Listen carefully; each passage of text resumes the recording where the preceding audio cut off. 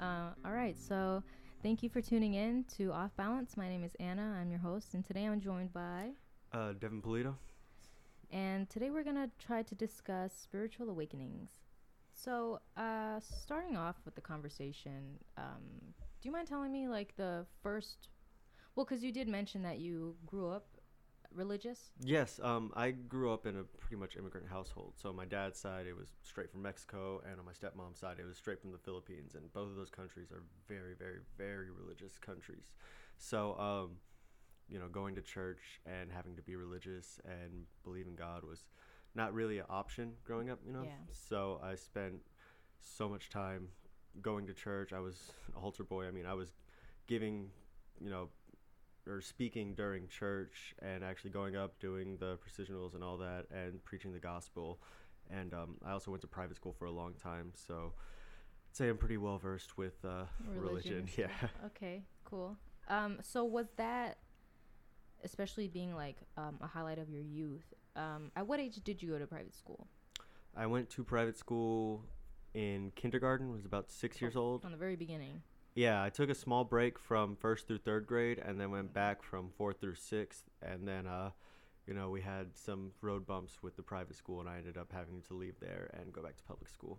So, Okay. um, How was the transition between both? Since none of them were very like, uh, it was kind of like all over the place, right? Half, half, half. yeah, I went back and forth a lot, and it was a weird transition. It's two completely different worlds. You go to a private school, which I don't want to generalize and be that guy, but it was a very what you see in the movies is kind of what you get. It's a very nose upturned, lots of wealthy families that think that they're better than other people, and I wasn't that growing up. Like I said, I came with immigrant parents, so we weren't dirt poor, but we weren't living Just a in different situation. exactly Yeah. right. I mean, I literally had friends who would rent out the entire Mavs locker room for their birthday parties and go What? play in the American Airlines Center and do stuff like that. Meanwhile, I'm over here being told that all we can eat for dinner is fried bologna sandwiches. So it was a Like living two lives, right? yeah, exactly. Going to school and seeing these kids who could go on family vacations to Disney World and do what they wanted to do. Meanwhile, I'm going home, and I mean, it was just a completely different change of perspective, and it really allowed me to see just how big of a difference there is between certain people. And especially more so once I transitioned back to public school, because once I transitioned back to public school, it felt normal again. I guess is Yeah. a good way to put it. I didn't feel so out of place. Yeah, and I'm sure like going into private school, there's already this standard you feel like you have to meet, and I feel like you have to have that regardless to get in the first place. Yeah, so the reason I was able to get in so easily was because my stepmom was a teacher there. Oh, okay. So she was a teacher. She still is a teacher, but now she teaches public school. But they would just take the pay out of her paycheck, and me and my little sister would go there, and that was that. And I will say that the academics were a lot more intuitive, I guess. They were trying to teach a bit above where you're supposed to be at that age, which worked out because once I went back to public school, I realized that I was learning at a more advanced level, so it helped me kind of not have to worry about my grades. That's good. So it Yeah. was interesting. No, I'm sure. So when did you feel in yourself that, hey, maybe church or organized religion isn't my thing? Honestly, kind of my entire life, I never felt the desire to go to church. I never Yeah. felt like I needed to get up on Sunday morning and get dressed and go. For me, it was kind of just like, You weren't missing anything if you didn't show up. exactly. I was more, as a kid, just wanting to live my life, go outside, play video games. And for me, going to church was more so of a hassle. And Yeah. I still did my prayers, and I never felt like it was the wrong thing to be doing until I got older. And I just kind of realized, hey, maybe this isn't for me. If I'm so uncomfortable being here and, Mhm. it's becoming more tedious for me to be here, then why am I spending so much time coming? And, of course, I didn't really have a say in it because I was still a kid. But Yeah. it gave me that kind of mindset once I got older and once I kind of came into being my own person of maybe I want to kind of see what else there is for me and just take a step back. So, How do you think the community in the church, um, would you say it benefited you or hindered you in some way? Did that help? I like to think that I took a little bit of good from everything that I've done in life because otherwise it just seems like I really kind of wasted my time doing something, and I hate the idea of wasting time. But the community was, how should I put it? It was hit and miss, Hmm. very hit and miss. Because I have some people that I know from the community that I still talk to, and I have some people from that community that I don't want anywhere near me or my family or anyone that I associate myself with. But I feel like you find that anywhere. So um, it was a good learning experience, and it was a good way to learn both what I do want to be like as I grow and what I don't want to be like as I grow. So, Yeah, um, I'd have to agree. Cause I can relate in that sense. I was also pretty much born into a church, but I was born into a Mormon church. oh, So I've been I was Mormon a lot of my youth, and my dad was super involved in the church. He became like a counselor at one point, I believe, and it was kind of like the little government that runs the church. yeah. You know, he was a part of that, and when there was a rough patch in my family, which is like a personal thing, it has nothing to do with the church. Hmm. The church did get involved, and it was around that point when I started to notice the community turn their backs on us, or do the whole like, we don't have issues kind of thing. Yeah. And that's kind of what made me open my eyes as to these people don't care much for the words they're reading or practicing. They care more for the image that it gives them. And I felt like um, probably by the time I was 12, I was like, I don't think I like to be a part of this. And there was just these constant like black and white pictures that they engrave into your head. Like, if you do this, you're bad. If you do this, you're good. And that, I feel like, definitely going into my preteens, that probably like fucked me up, because when I started to have my own mentality and my own free will, I was like, what is it that I want to do that doesn't make me feel guilty, or that doesn't make Hmm. me feel like crap about certain things? So it was definitely hard to figure out who I was coming out of the church, because you're pretty much already given this image of what to be when you're born into it. Exactly. And for me, I'm glad that I ended up leaving when I did in sixth grade because my private school wasn't a big commercial private school like you hear about in some parts of Dallas, like, Jesuit Academy or Ursuline Academy. It was a small, kindergarten through eighth grade. And the thing about going to a private school like that is the community's so close knit and tight that you Mm. don't get to experience outside life. And if you never take a step back, you never realize how much you're actually missing. So when I left in sixth grade and I was on the outside looking in now and, still trying to communicate with some of the friends that I went with, I realized it was almost like I don't want to say a cult because that's putting a generalization and a bit of a cruel word on something that doesn't deserve it. But I mean, that's what it was like. You could say cult like. Exactly, it was Yeah. cult like because all these kids only know each other, Mm-hmm. and the school didn't have big extracurricular activities like other schools where you have all these different sports to choose from and all these different club activities you can do. It was basketball, choir, student council. It's pretty much it. Yeah. If you did Boy Scouts outside, it was Boy Scouts. So it was very interesting seeing that growing up, even through high school, all these kids only knew each other. So when they had to become the fish out of water and go to the bigger high schools and actually kind of figure out who they were, Mm-hmm. it was a complete change of pace for them. Whereas for me, I went from private school back to public school early in middle school, and it allowed me to become my own person rather than someone that I felt the teachers in the community wanted me to be. And it's very beneficial because if I hadn't done that, I feel like I would have a lot more toxic traits and personalities than I would have if I'd stayed there or Yeah. if I hadn't left.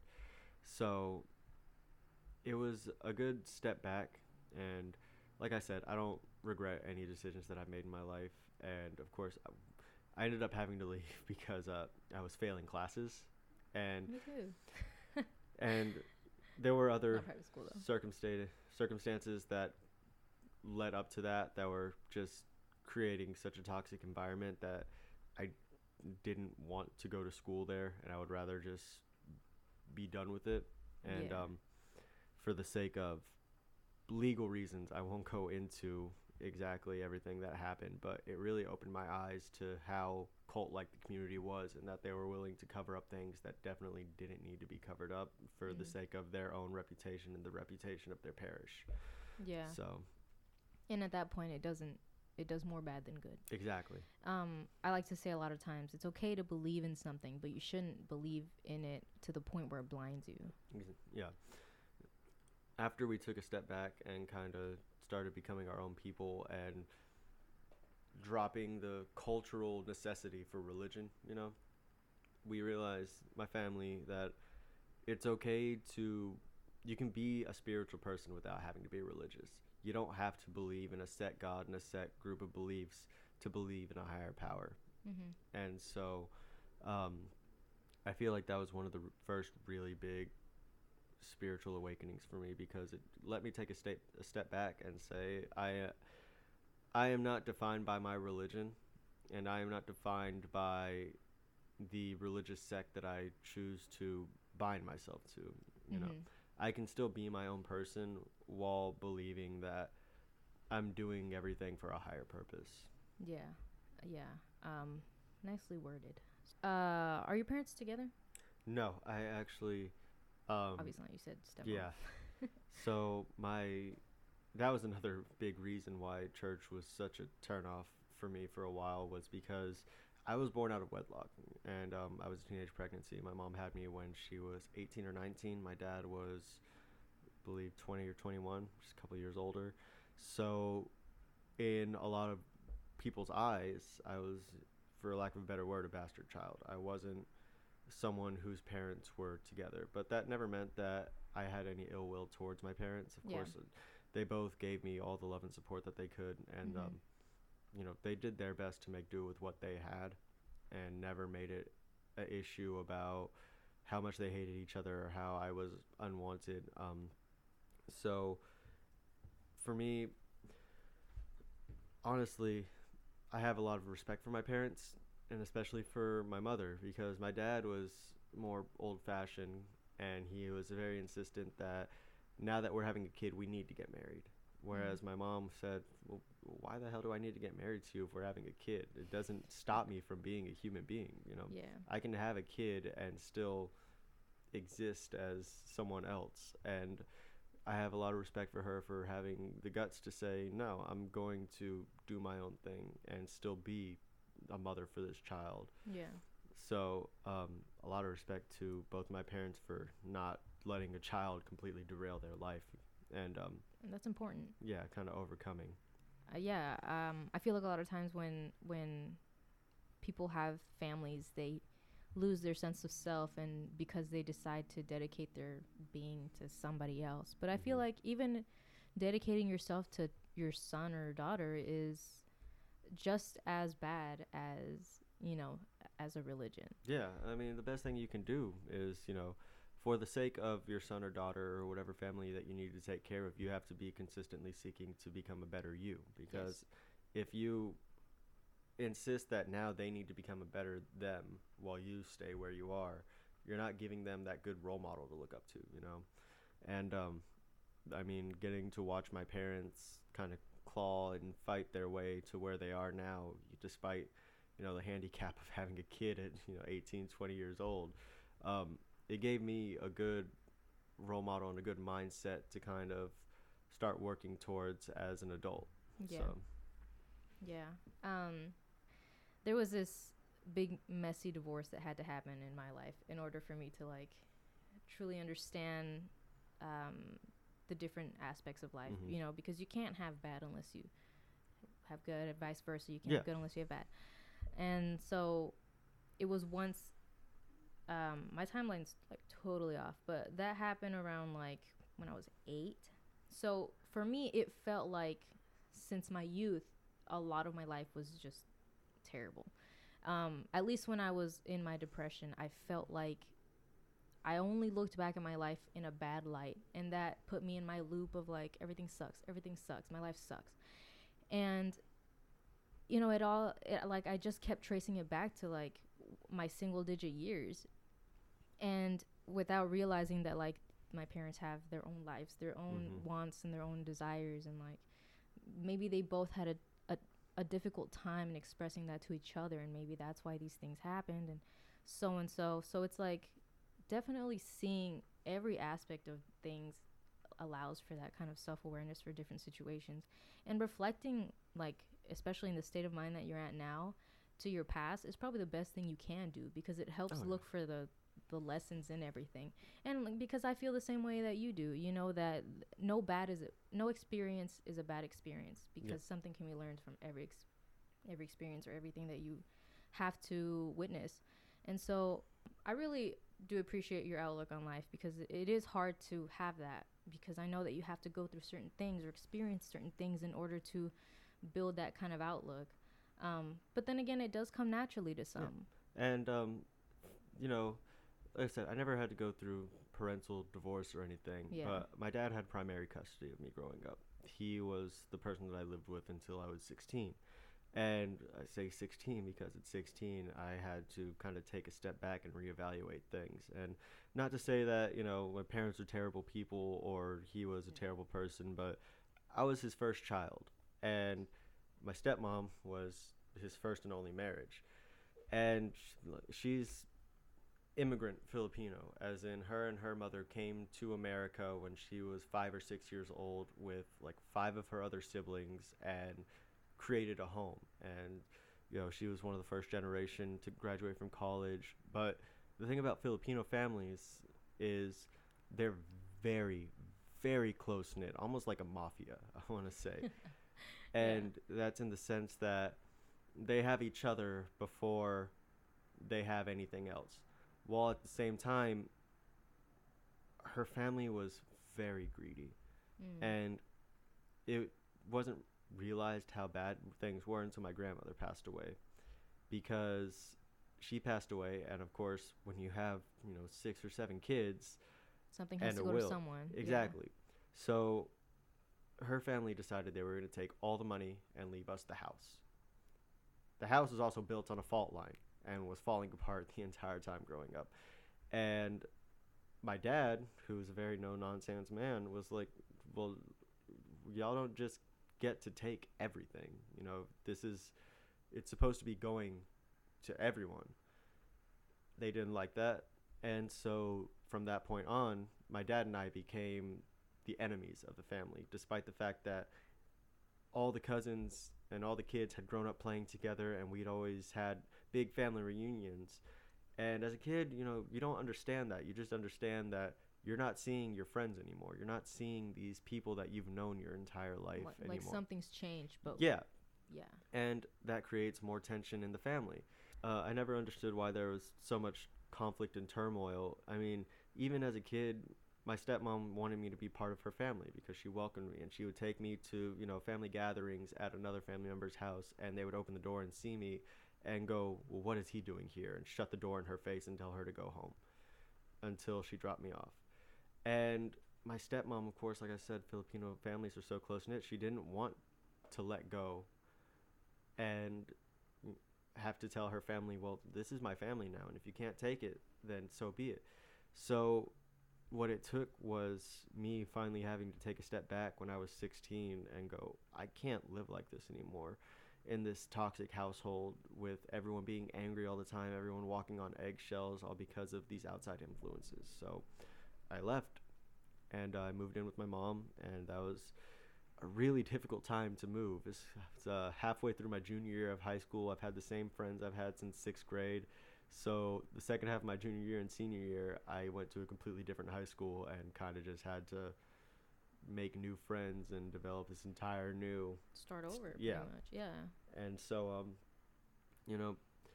stuff like that really kind of made me realize that it's okay to make mistakes, and it's okay to have to say that, you know what, this isn't working, and it's time for me to take that next step in life, because if I hadn't taken those steps and bettered myself, then I'd still be stuck in the same cycle. And that's part of the reason why I feel that there's no mistakes, is because from that toxic environment and those people who willingly told me they didn't want me, I got to actually bring people into my life that do want me around, and realize what it's like to actually have a strong bond with someone and know when someone cares about you.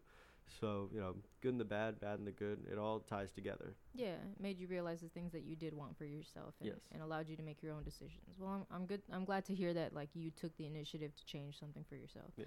I feel like oftentimes we wait for others to do that, or for Mhm. others to make the decision for us, and that's when we do waste time. Yeah. So, you mentioned that you were in the military. Yes, the United States Marine Corps. I have about a year left in reserve duty, but I've been in since 2015. I enlisted the beginning of my senior year of high school and left for boot camp about a month after I graduated from high school. So, Okay. uh, How has the military experience applied to your spiritual journey? so the thing about the military is it sucks. It is terrible. And that's not the same for everyone. Some people love it. I mean, when I first got in and I was still kind of fresh to everything, I loved it because it was a sense of order and a sense of, you're being told exactly what you need, which a lot of people kind of don't get in their life. So for me, it was also a chance to really, really, really open my eyes and see that the world's a really big place. And I was stuck in Texas for a long time, and stuck in, Oak Cliff or Irving, Texas, where it's all pretty much the same thing. Really kind of down on their luck people, or people who have really made things work.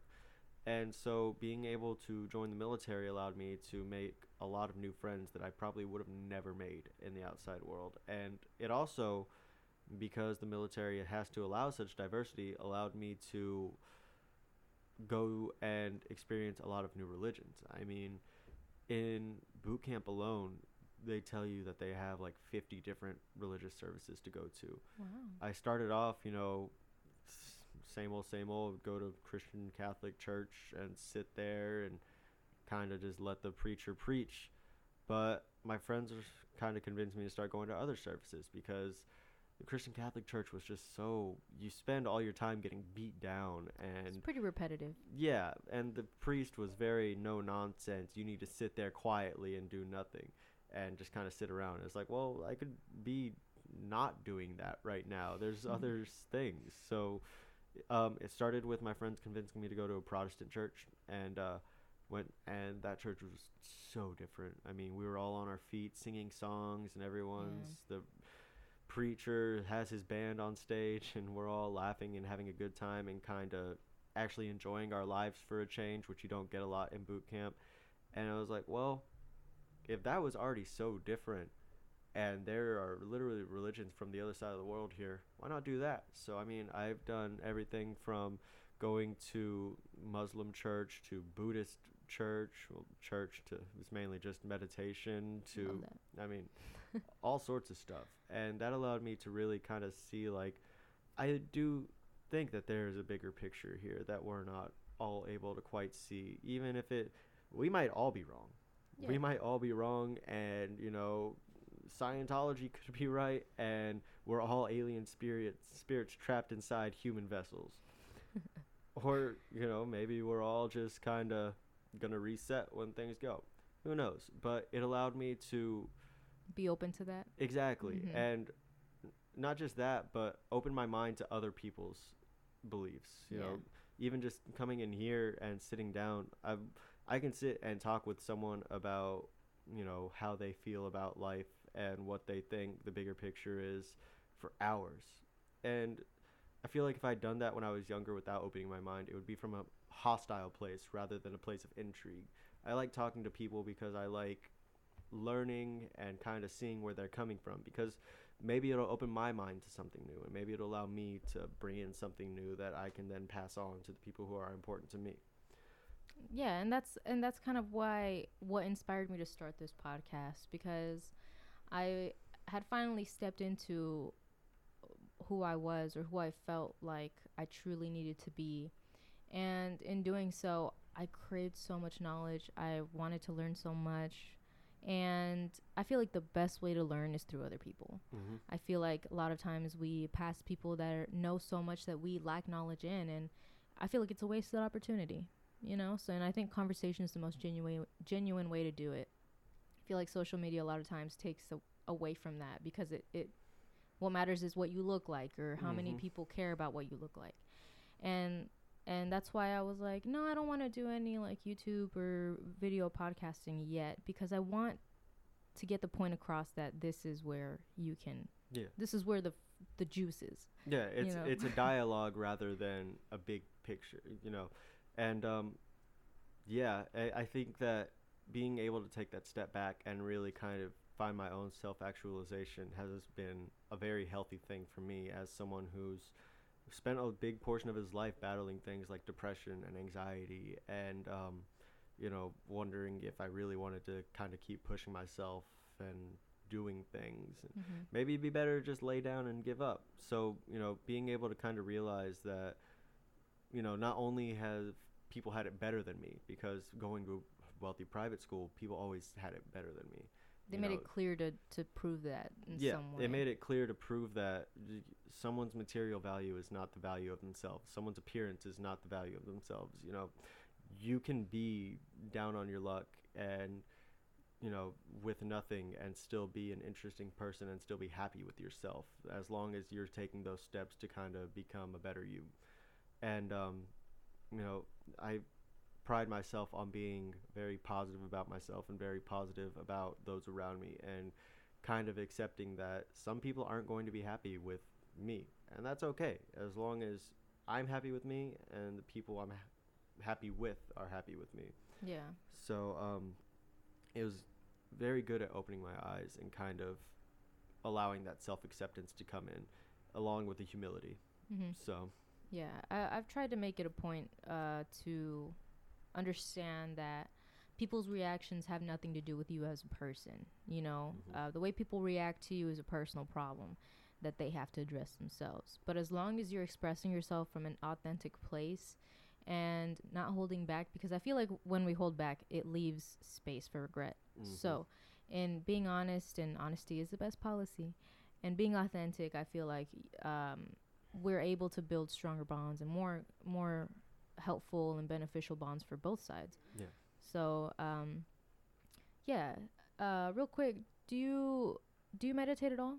Yes, actually, I do a lot of meditation, and that comes from a place of, like I said, self-actualization, and being able to sit and meditate and just kind of not think about anything and just allow myself to exist in a clear state of mind. It allows me to put things that, maybe yesterday seemed like they were the end of the world into perspective. Whenever I got in my first car accident and I was still a bit younger, it was the end of the world. I've never been in a car accident before. Now I don't have a car. Oh, well, now I have a rental. The apartment towed my rental 3 times because I don't have a parking pass. So now I'm out $600 having to get my car out of impound. And stuff like that used to just overwhelm me and have me completely just at a loss of what to do with myself. Mm-hmm. Nowadays, I kind of just take a step back and sit down, just take some breaths, really just let myself clear my head, and just decompress, almost like I guess the best way to put it was like letting air out of an air mattress after a long time, where it's getting kind of, you know, all out of wax and stuff, and it's Yeah. lumpy, and now it's just this uncomfortable thing, and then you just, or I guess a better sense of the word would be like shutting down a laptop. If you leave your laptop open for too long and you don't shut it down, you don't cycle power on it, it's going to get slow. It's going to just build up data on it, and then you're going to open it after a couple of days, and it's going to take 5 minutes for you to even open a single web page. Yeah. Whereas you just finally shut it down, just, kind of like you shut yourself down, Mm-hmm. give it some time, and then it's going to, work like new. Yeah. And I so mean, meditation is, in my eyes, very crucial towards a healthy lifestyle. Yeah, I agree very much. Have you had any like profound experiences through meditation that have really like I guess changed your outlook on life? Because um yeah, meditation can be like a timeout, right? Hmm. But at the same time, I feel like there are certain techniques that you can use in meditation that could really just Yeah, bring about some I'd say stuff. the biggest one was I believe I was around 20. Um, I when I went into the military, straight out of high school, I was dating the same girl. We'd been dating since my senior year of high school, and we dated through my first almost 2 years of military service. And dating in the military is really, really hard because you have to go places that maybe your significant other can't quite go with you. And it takes long distance to a whole different perspective. And so we broke up after a couple of years of dating, and it really devastated me. And for a long time, I was very upset and becoming almost self destructive in a way. And, once I started meditating and kind of taking a step back and living my own life, I realized that I had bigger underlying issues that I hadn't faced yet that I needed to face. And the only way that I was going to be able to face those things was by just facing myself, which Yeah. is, kind of how I face, or kind of what I do when I meditate Mhm. is, like I said, take a step back and not look at this, not look at that, not look at this person or how this person's doing, but look at myself. It's the only person who can break you down to nothing and your most basic elements is yourself. You know, even if you've been married for 50 years and this person has known you since childhood, they're still not going to know you as well as you know yourself. There's always going to be those small idiosyncrasies that only you know Mhm. and only you can recognize. You know, there's some both beneficial and destructive habits that some people never will notice about you. And that's because they're all in your head and maybe you don't voice them. So I learned through meditation that very thing is that when I'm doing this meditation and when I'm having these big issues in life, while it's okay to accept help and okay to, let people in, the biggest thing you can do to get help is to help yourself and to recognize when you're having issues with yourself. And that's a trait that I've carried with me from, since then on. And of course, still pretty young, so I don't have a whole Yeah. lot of life to preach on. But it has made life a lot easier moving forward just to be able to say, you know what? I need to take a step back and not be angry that this person said, A, B, and C to me, Mhm. but really, before I blow up on anything else, kind of take a step back and say, all right, well, what's going on here? Why are we actually mad? Yeah. You know? Yeah. It's crazy how much childhood traumas really define us, Oh yeah. and we really can't fix that until we are adults. Hmm. And but the thing is, a lot of us choose not to look back into that because it's like, oh, It's it so already passed. scarring. Yeah, or it's like, what's the point right now? Yeah. But essentially, that is underlying problems for everything. I feel like our childhood traumas are what start the bigger problems or Hmm. what blow things up out of proportion. Like addictions Yeah. or certain like triggers and stuff. I mean, So yeah, every avalanche has to start with a small pebble. There's yeah, something, like you see in the movies. Person clapped, and now his entire mountain's falling. You may think that it's just in the past, and you need to get over it and move on, but it's okay to accept that that's going to be a part of you, mhm, and that because once you accept that it is part of who you are and what made you who you are, it allows you to say, well, now I don't want to be that way anymore. yeah, I want to become better.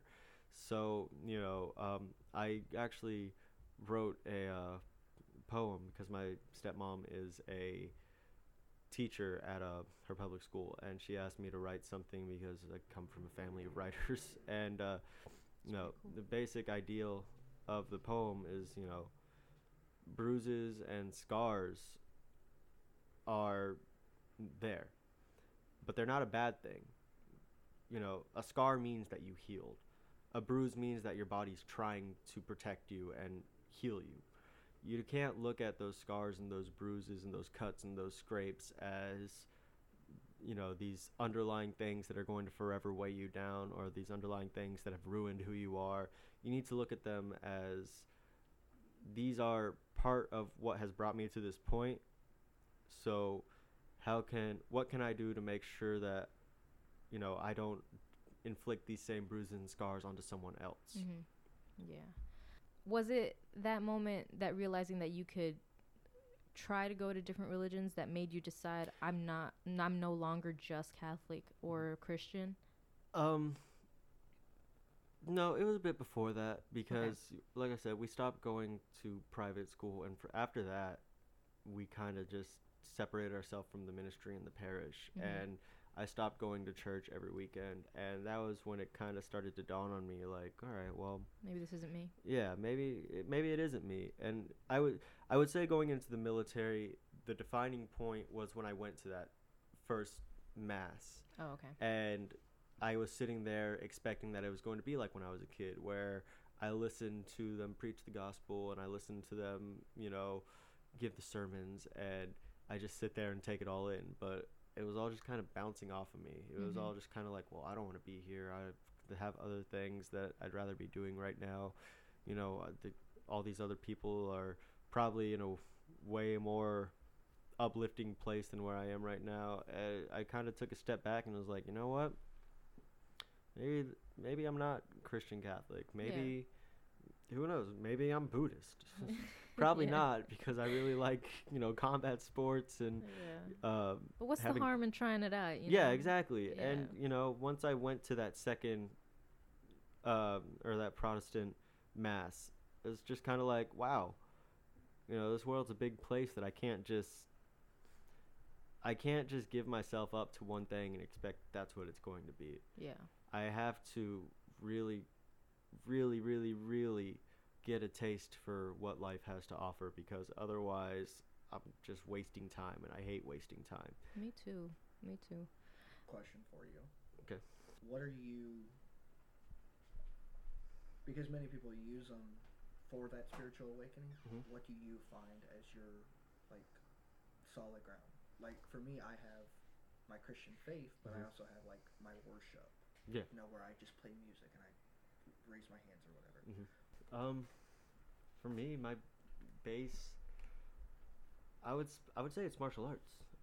Growing up, I was bullied a lot in school and stuff, and because I don't know if you can tell, I'm not a very big person, and I was even shorter and smaller when I was in elementary, middle school, so it was very easy to pick on me. And I also grew up in not the best neighborhoods, so I learned how to fight pretty early on, and I just kind of fell in love with martial arts and the idea of, you know, not beating the crap out of someone, but the discipline that goes behind it, and in a sense the spirituality that goes into it, because you can't really expect to ever accomplish anything in the world of martial arts unless you dedicate yourself to it. So definitely martial arts. So, and I know I really shouldn't be talking, and I feel so bad for talking. This is my show. Yeah, we can do whatever the hell we want to do. I like that. Smart I lady, like right? that. I'm not doing this for professionalism. I guess like my follow-up question is, like, you know how everyone has what started their belief, and then you have your actual belief. So, like, for me, like, my Christian background is what started my belief. I can change my background as much as I want. But just like with you, like, you know, you went to a private school, you know, you went to church, you found out that maybe that church wasn't for you, and things of that nature. And then you talked about how you went to a Protestant church, and how you felt a little bit different, but you still felt a little condemned. In a sense, is kind of what I'm going off of. So my whole question to you is it the religion or is it the people? Absolutely, wholeheartedly the people. So then you don't have a problem with the religion, like you're No. fine with the beliefs of it, but because of your experience with the people, you just feel like you can't connect to it anymore, right? I believe that you should be able to be comfortable believing in whatever you want to believe in, as long as you're not hurting other people. Facts. Cool. That's basically That's it. what I want to get Well, to. it's just like, I consider myself a man of science. I am wholeheartedly 100% in love with science. I mean, to the point where whenever I get bored and I have nothing to do, I sit there and read like papers about theoretical physics and the new discoveries in It's fun sometimes. all sorts of stuff. Yeah. And that's my go-to. And a lot of people believe that if you believe in science, you can't believe in God. If you believe in science, you can't believe in a higher power. But it's like, that makes no sense. Because the thing about it like this, the concept of energy. Energy cannot be created or destroyed, only changed. People are energy. Everything's energy. Exactly. So when a person dies, they don't cease to exist. Right. Their energy is still going somewhere, even if it's to, the worms in the ground or the oxygen in the air or the dirt in the earth. It's going towards something. And to sit there and tell someone to their face, when you die, it's over. There's nothing there. That's so... It doesn't make sense. You might as well just slap them in the face or, Yeah. Punch them in the gut. Like, it's a very cruel thing to do. And in the same sense, telling someone that God isn't real, you're wrong to believe in religion. Like, well, who the hell are you to say that? Yeah. Like, that's not any of your business, and you have no business telling someone that. Yeah, it's a bit harder to argue with someone when it comes to the matter of science, because it's a lot of documented evidence. And people say in sense that, well, religion's all just out of a book that you can't prove. And it's like, well, why does that make it wrong for me to believe in it? It's all about how we perceive things. I could give you the most innocent and simple sentence, but somebody out there is going to find a way to twist it into something else. Yeah. And going off of that, I understand. What the fuck am I trying to say? I'm so bad at expressing myself verbally, man. Because I used to express myself through writing too, so I would always write and just close the book and put it away. But having to actually articulate myself and trying to find the right words is probably the hardest thing about starting this. Yeah, no, I totally get it. Yeah. I think so. I don't really. I remember what I was trying to Sorry, say. go. Okay. Because do you know anything about the Baha'i faith? No. So the Baha'i faith essentially believe that all religions are the same, because they all essentially believe in one bigger picture. They believe that science helps religion as much as religion helps science. Yeah. They believe that everybody's the same. They believe that human rights should be for everybody, not just one race or one, whatever. Yeah. And essentially this whole big equality picture and, focusing on the human race. But I find it interesting. I feel like it's a very good way to teach children how to look at life, especially if you choose to grow, puts your kids into that so that they can grow up with those beliefs. I think that's beautiful. Yeah. I like what religion does for kids in terms of moral compasses. It allows them to establish that, what's good and what's bad. But I don't like the idea of making a kid feel like they're undeserving of something because of an action or of a thought even. In the Mormon church, you have to go and speak with the president and have an interview before entering a temple. You need to pass the interview in order to enter the temple. And when you go to the temple, you have to dress in all white. And they ask you all these questions about if you believe the gospel's true, if you believe in Jesus Christ and, the Holy Spirit and stuff, if you've ever masturbated, if you've ever looked at porn, if you've ever these things, right? And they ask you every time you have to go into the temple. And at a certain point, to me personally, I feel like it's an invasion of privacy. I feel like religion truly is an individual's relationship with God. Yeah. And I feel like that relationship has nothing to do with a council or a little government you want to establish or whatever it is you want to call it.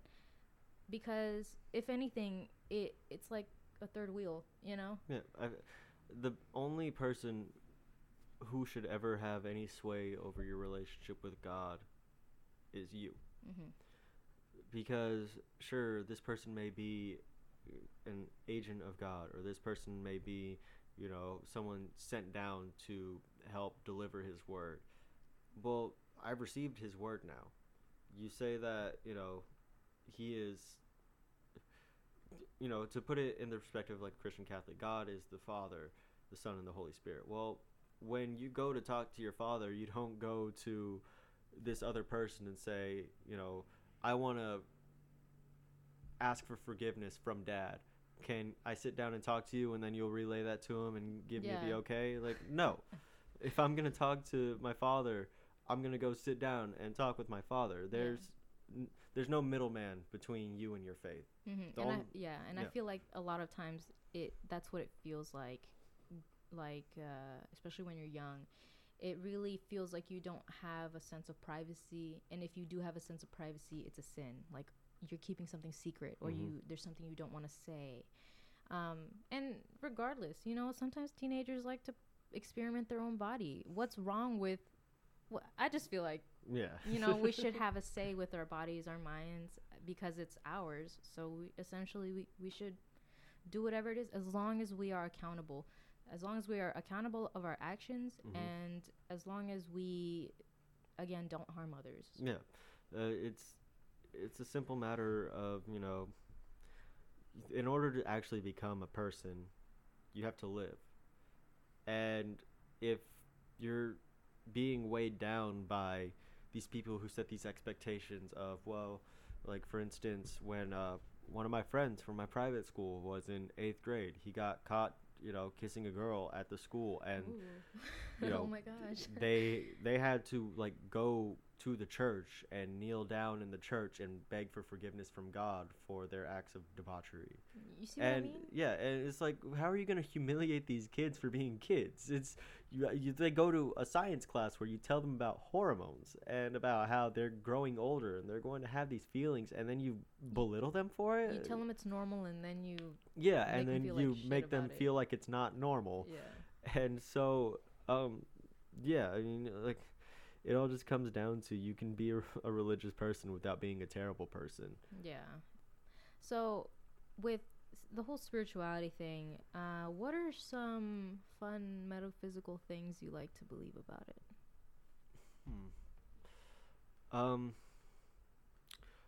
If you don't, that's fine. You don't have.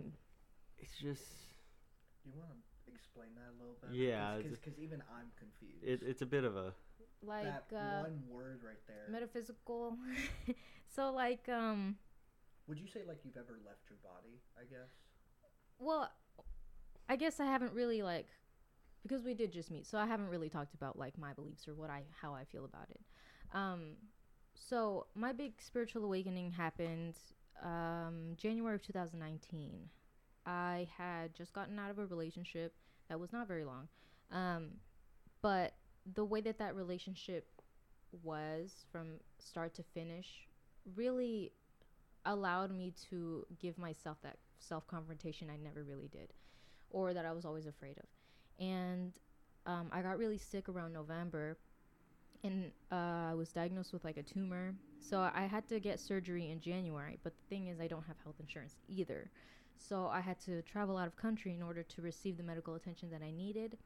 And when I traveled to El Salvador to get my surgery, I entered the situation with a very clear head, because the days leading up to the trip, I did some sleep hypnosis. I've always been one to do things like that.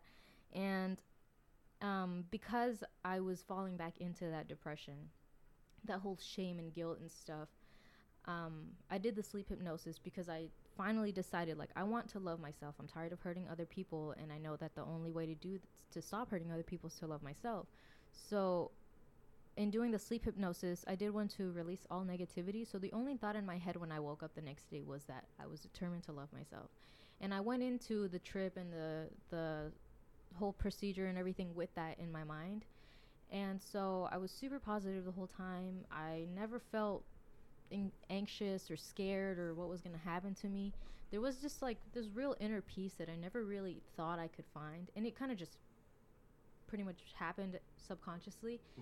And after the surgery, I think my spiritual awakening happened in my time in El Salvador. I think being away from technology and people and social media and everything that it is that drives us to do the things that we do, I think stepping away from that and really seeing myself clearly and my situation and the things that I want for myself clearly helped me to decide what it is that I want to do next.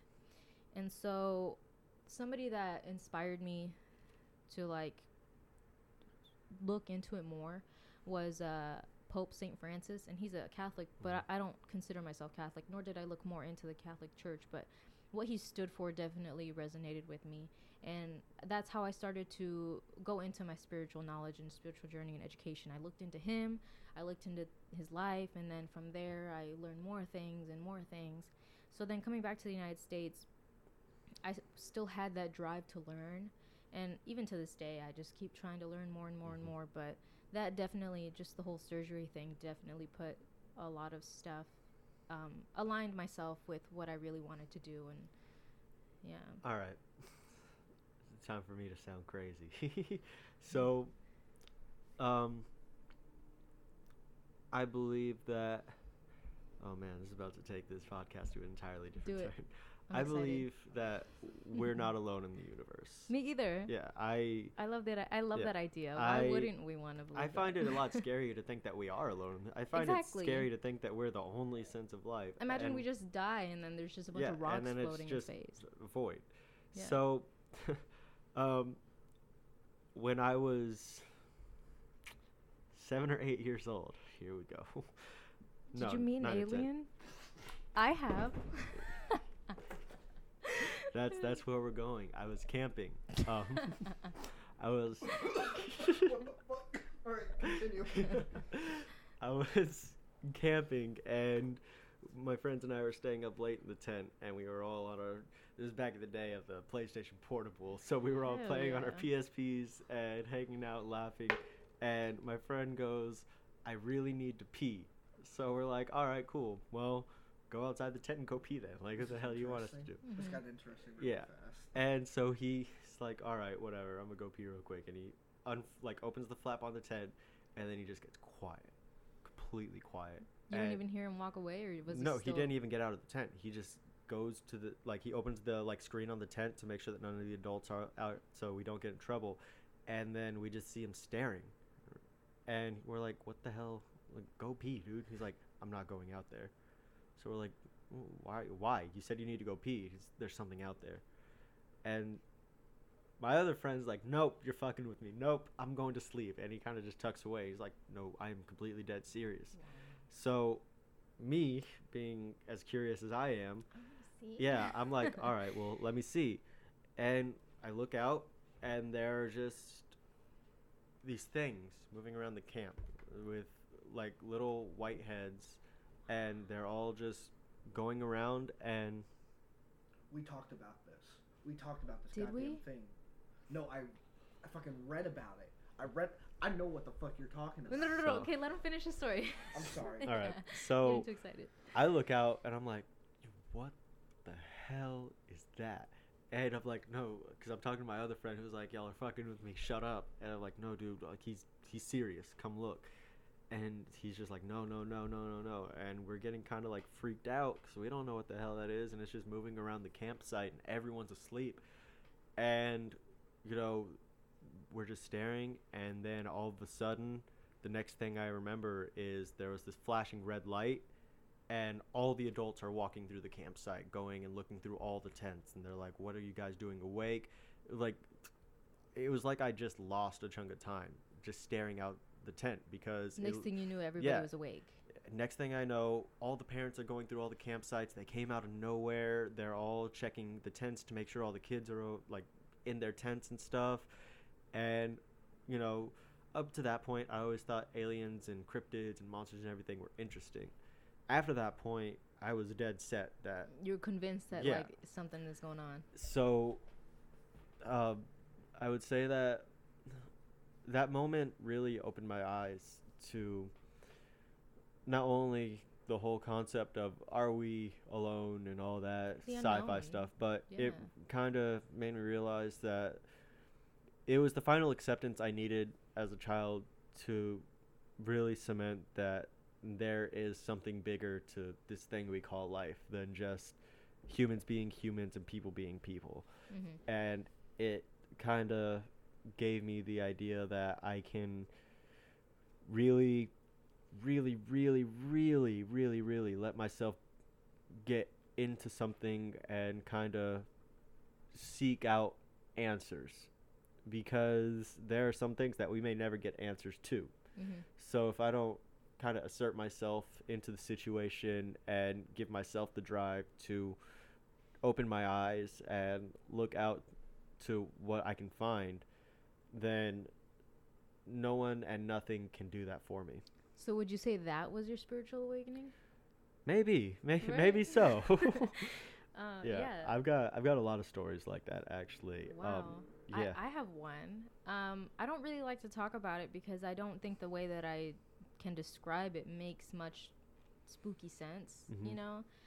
But I was at Target when I was probably around the same age as you. Maybe it was the same people. Who knows?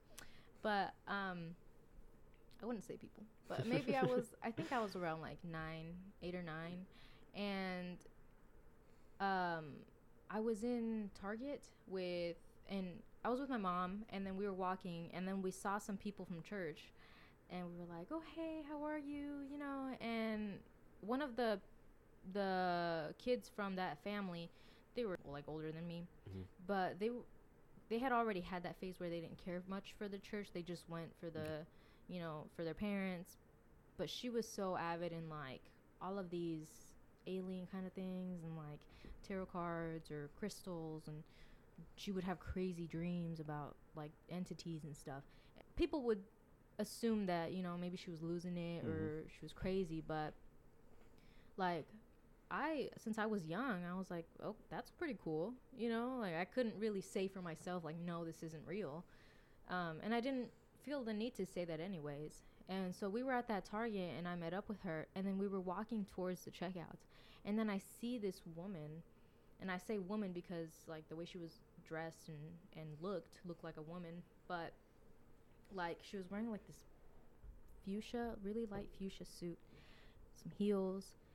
She had this like platinum blonde ponytail and this tiny little bag. Tiny little bag. And she was holding it like this, but she had nothing in her hands like that she wanted to purchase. So we stood and we looked at her, and she turned to us like this, and her eyes were like pitch black. Her skin was purple. And she just looked at us. And then it was like we were paralyzed, but we never saw her leave. We never saw her leave. After we saw her, we walked, and then we paid for our stuff at a different register, and by the time we looked back, she was gone. Nobody saw her leave. Nobody even really witnessed her. It was so weird because it honestly felt like we could not turn away from the eye contact. Yeah, I have a lot of part of believing that there is something bigger to all of this is really taking a step back at some of the weird things that happen in life and Yeah. kind of being like, well, It's okay if it's you know, weird. the same way that I believe in aliens and extraterrestrial life, I also believe in spirits, and you know, and I have some stories about that too. Really? But yeah, not to turn this into the you know. No, I live for this stuff. Yeah, I live for this stuff. Well, we my girlfriend jokes around a lot, and so does my roommate, that I have a spirit attached to me, or that I Oh. have something attached to me. You feel presences or? Oh, I more than feel them. Oh wow. She has talked with me about this. Yeah. I'm not gonna lie, she's talked with me. So I'm trying to think of the most recent one was my previous roommate that I had. We had just gotten done moving in, and so we had walkie-talkies in the apartment, and we were kind of just like fucking with each other and talking to him. And they had like the little alarm button on it, so it hits the alarm on someone else's walkie-talkie if it's on the same channel. Mm-hmm. And he kept hitting it and hitting it and hitting it. So I was getting really annoyed. I changed it to like just completely different channel so he couldn't buzz me anymore. And, you know, we just kind of stopped fucking with him and left him on the counter, and that was it. I'm an insomniac, really bad insomnia. So he like was slumped on the couch, and there were two couches in the living room. One was over here, and I was on the other one. I could see him, and we're in the living room, and I'm just kind of on my phone, and then I hear the walkie-talkie just ping. It's like, duh, and I can see the other walkie-talkie on the table. Not only that, but they're on different channels. Yeah. And then I just hear something talking over it. It's just like, you're awake. You're there. Pick up. And it's just kind of talking. And I can see that there's nothing over there. And did you pick it up? fuck no. It was like pitch black in the apartment. For the fuck of it, why not? Well, so I was like, oh hell no. So I turn off the walkie-talkie and I'm like, nope. And he wakes up the next morning and I'm like, we're never using those things again, never. Wow. And I tell him, and he's also really, superstitious, so he's like, nope. And so that was that, and we kind of let it be. A year later, we'd been living together still, and we were watching a movie, and we just like, for the fuck of it, we're like, dude, what if we picked up the walkie-talkie again, and something happened. So we just finished the movie, and we're kind of sitting around the apartment, hanging out, waiting for some people to come over, and we turn it on. And within 30 seconds of turning on, it pings, like, duh, and then all you hear is, and just like breathing. And we're like, what the fuck? So we ping it back and we're like, hello? Who's there? No.